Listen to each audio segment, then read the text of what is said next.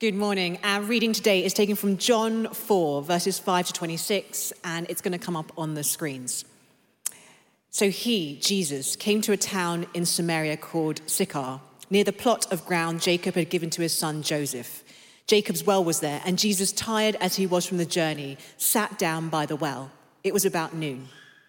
When a Samaritan woman came to draw water, Jesus said to her, "Will you give me a drink?" His disciples had gone into the town to buy food. The Samaritan woman said to him, "You are a Jew, and I am a Samaritan woman. How can you ask me for a drink? For Jews do not associate with Samaritans." Jesus answered her, "If you knew the gift of God and who it is that asks you for a drink, you would have asked him, and he would have given you living water." "Sir," the woman said, "you have nothing to draw with, and the well is deep. Where can you get this living water? Are you greater than our father Jacob, who gave us the well and drank from it himself, as did also his sons and his livestock?" Jesus answered, "Everyone who drinks this water will be thirsty again, but whoever drinks the water I give them will never thirst. Indeed, the water I give them will become in them a spring of water welling up to eternal life." The woman said to him, "Sir, give me this water so that I won't get thirsty and have to keep coming here to draw water." He told her, "Go, call your husband and come back." "I have no husband," she replied. Jesus said to her, "You are right when you say you have no husband. The fact is, you have had 5 husbands, and the man you now have is not your husband. What you have just said is quite true." "Sir," the woman said, "I can see that you are a prophet. Our ancestors worshipped on this mountain, but you Jews claim that the place where we must worship is in Jerusalem." "Woman," Jesus replied, "believe me, a time is coming when you will worship the Father, neither on this mountain nor in Jerusalem. You Samaritans worship what you do not know. We worship what we do know, for salvation is from the Jews. Yet a time is coming and has now come when the true worshippers will worship the Father in the Spirit and in truth, for they are the kind of worshippers the Father seeks. God is Spirit, and his worshippers must worship in the Spirit and in truth." The woman said, "I know that Messiah called Christ is coming, and when he comes, he will explain everything to us." Then Jesus declared, "I, the one speaking to you, I am he." Today, I want to share on one of the greatest conversations of all time. Because ultimately, to me, a great life is full of great conversations. You never forget when you've had a great chat. You feel energized, refreshed, encouraged, challenged, and inspired. You feel seen. You feel connected. You feel ready to face the world. You never forget how someone makes you feel. If there was someone that I would want to have a conversation with today, it would be with my dad. My dad passed away 5 years ago quite suddenly. But if my dad was still here today, I would want to ask him what he thought about our current global pandemic. I think I would ask him about what he thought about the current state of American and British politics. And mostly I would probably ask him about what he thought was going on in Hong Kong right now. But actually, if there was something I wanted to ask him, I would want to ask him what he thought about my decision to leave my career in law and to become an ordained priest in the Church of England. Shall we say it's not really a traditional Chinese pathway? Maybe after everything we've been through in the past 15 months, we will never take it for granted again how important it is to have real, in-person, authentic, one-to-one conversations.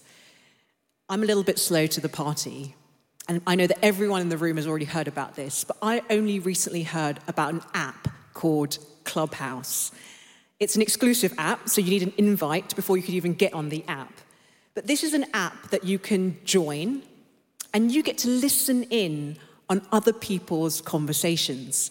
You just go on the app, you type in the subject or the topic, and the app will find you conversations between 2 people that you can listen in on.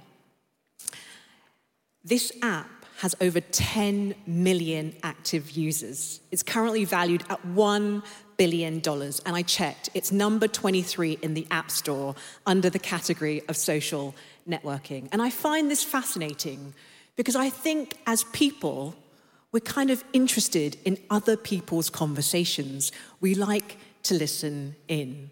I think maybe I'm just a bit nosy. But today, our passage in John 4, 5 to 26, is the longest recorded one-to-one conversation that Jesus has with another person in the New Testament. So I would argue that it is probably the greatest conversation of all time. And as we listen in on this conversation, I think we have a lot to learn, both about God and about ourselves. As we listen in to this conversation between Jesus and the Samaritan woman at the well, we will discover what we were really created for. If this conversation was on the Clubhouse app, I think if you put in the search for the word freedom, this conversation would come up. Because I think this conversation is about freedom from your past, freedom for the present, and freedom for the future. So what does this conversation with Jesus tell us about true freedom? Well, freedom is connected to worship. If you want to understand what it means to be free, you have to understand what you were created for. And you were created to worship. You were created to have a living, dynamic, real, personal relationship with the living God. And if you don't worship God, that doesn't mean you stop worshiping. It just means you worship other things. It's part of our human nature that our lives are always leaning towards a particular direction. You become what you behold. You look to other things to define you, to affirm you, and to give you your sense of self-worth. For many years, I thought that if I could just be a little bit prettier, or a little bit skinnier, or a little bit smarter, or a little bit more successful, if I could just find myself in all the right social circles, if I could be a little bit more affluent, then I would experience true freedom. Then I would experience true self-worth and greater purpose in life.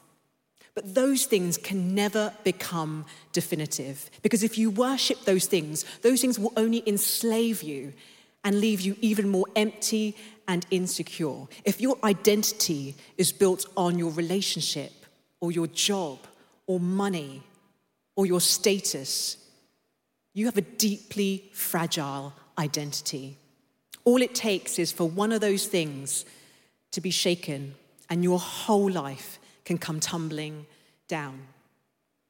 I used to live in New York City, and I would say I fell in love there once, and it was an epic romance, in my humble opinion.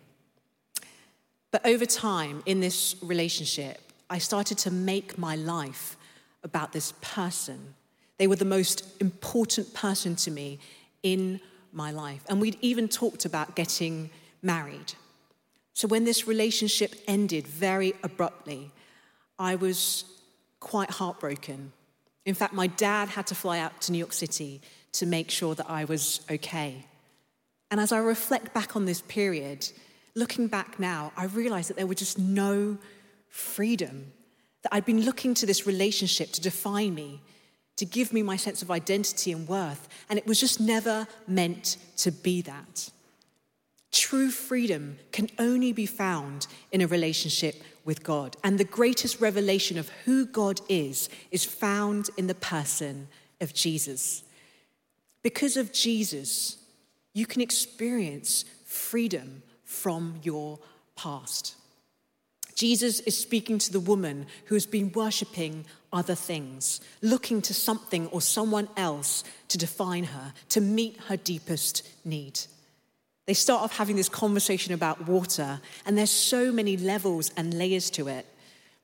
I don't know about you, but I don't like initiating conversations. I find it really uncomfortable. And I think that's because once you initiate, you can always be rejected.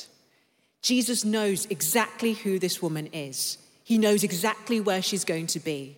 And he knows exactly everything in her past, and he goes to find her. He knows that she's avoiding people. She goes to the well at the hottest time of the day, and no one would do that because they'd probably get heat stroke. He knows that she is a complete social and moral outsider. There is stuff in her past. Her life is kind of messy. No one wants anything to do with her. And at that time, Jesus was not only not meant to touch anything that she touched, but she is an outsider. She is a Samaritan woman. So the fact that he's willing to talk to her, he's willing to touch something that she gives him, is completely socially unacceptable.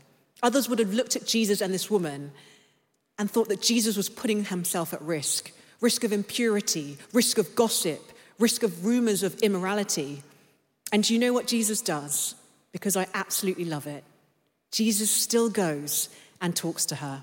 He reaches out and initiates a conversation with this woman. He says, "Will you give me a drink?" This woman's past doesn't stop Jesus talking to her. Everyone has a past, the last time I checked. Everyone has a history. No one is perfect. Everyone has made mistakes. Maybe you feel like you need to get your life in order before Jesus would ever want to talk to you. Maybe there's so much mess in your life that you don't think Jesus wants anything to do with you, or that couldn't be further from the truth. This point in the conversation right here, the opener, the fact that Jesus initiates, this tells us that our past is not too much for Jesus. We can experience freedom from our past, that God moves towards us before we do anything, that it has always been about his grace. Our past does not preclude us from connecting with Jesus. And because of Jesus, we can experience freedom in the present, right here, right now. The woman responds by telling Jesus, he's not meant to be talking to her. People like you aren't meant to be talking to people like me. She's probably thinking, why are you talking to me? You can almost hear the skepticism in her voice. I don't know what the exact backstory is in this woman's life, but maybe she's experienced so much rejection and disappointment. Her initial response is to be defensive and guarded. Maybe she's been hurt so many times before. She's lost hope that anyone actually cares about her, that anyone is interested in her life, and that anyone cares about her future. This week, I called Nikki and Silla Lee, pioneers of the marriage course here at HTB, and who have worked with couples for over 40 years on their relationships and marriages. And I asked them both what they thought was the most common reason why people struggle to have honest conversations. And they shared with me that one of the main reasons was really around fear. A fear that the other person would reject them if they shared what they really thought, or a fear that the other person would use what they shared against them, which results in a lack of trust and vulnerability, or fear that when they share what they honestly think, this will lead to conflict. And some people just have no model for resolving conflict constructively. It is fear that stops people from having honest conversations. Perhaps during the initial stages of this conversation with Jesus, the Samaritan woman is feeling exposed and fearful.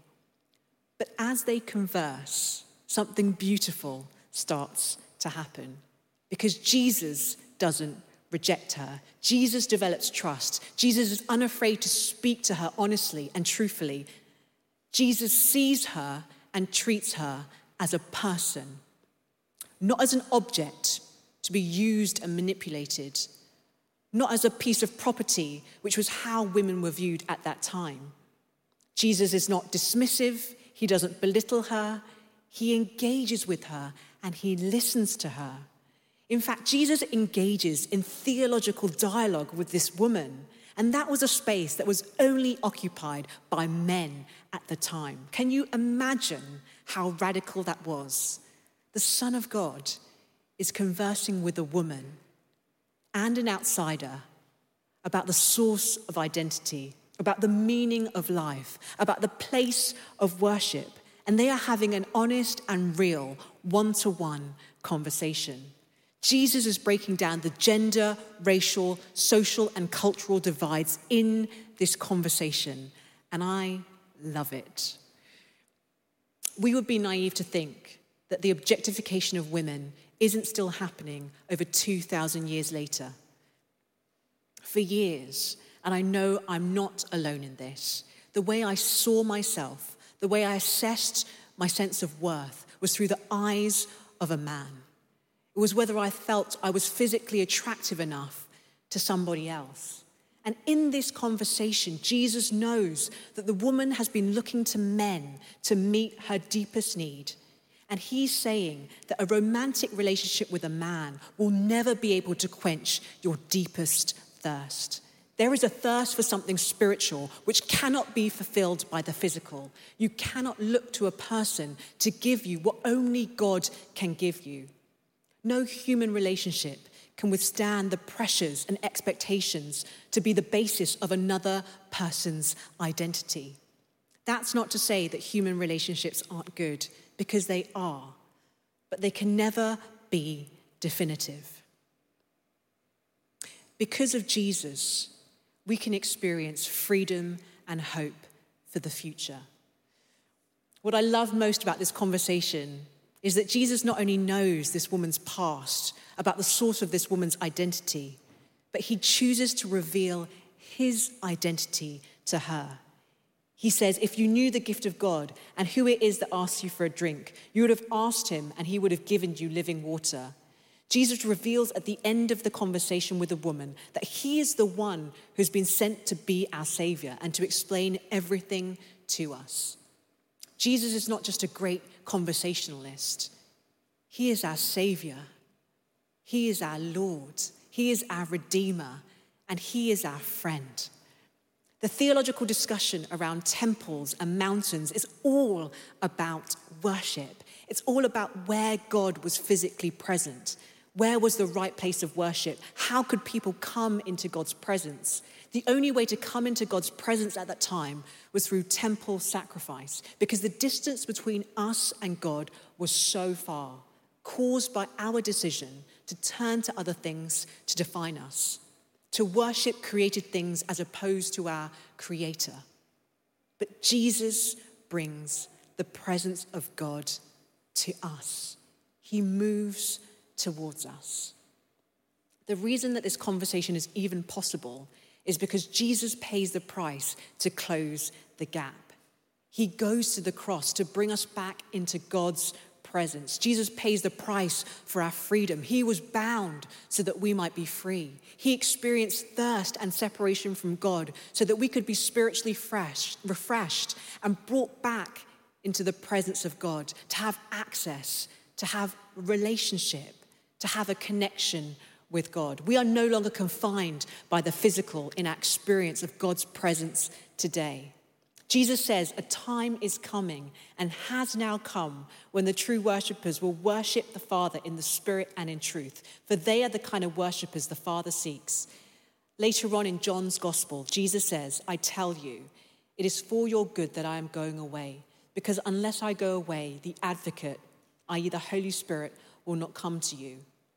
We have been given the Holy Spirit, this living water who fills us, refreshes us, and flows from within us, welling up to eternal life. We can experience the presence of God today through the Holy Spirit. And where the Spirit of the Lord is, there is freedom. Mike Pilavachi, a pastor of Soul Survivor Church, once came to HTB. And during a time of ministry, he stood right here and he shared that there was someone in the room who had experienced 3 significant losses. The first was a bereavement, a major bereavement, followed by 2 failed romantic relationships, and that Jesus wanted to heal this person today. And as I sat there in the room, I knew that that person was me. And I thought to myself, how does he know? How does he know all this stuff about my past? And he could only know if God knew. And as I stepped forward to respond to that word, I encountered the Holy Spirit in a way in which I find it really difficult to describe with words. But I experienced God's love. I experienced God's power. I experienced deep healing. And when that was happening to me, Silla Lee was standing next to me, and she read out the words of John 4, this exact passage that I'm reading to you today. And she said that streams of living water were being poured out, that a line was being drawn in the sand, that God was removing and healing all of the pain, that everything was behind me, and that this was the start of a new season. God knows everything you've been through. He cares about your life. He cares about what's happened to you. He cares about your future, and he longs to heal you. It is always the intention of Jesus to heal, to love, to be with you in your moment of vulnerability. You are not defined by your relationship status. You are not defined by your past. You are not defined by your income bracket. You are not defined by your weight on the scale. You are not defined by your education. You are not defined by your accent. You are not defined by the way that you look. You are defined primarily as one who is loved by God, who gave his son to die for you. And it is in his love that you will find true freedom. In Jesus' name, amen. Amen.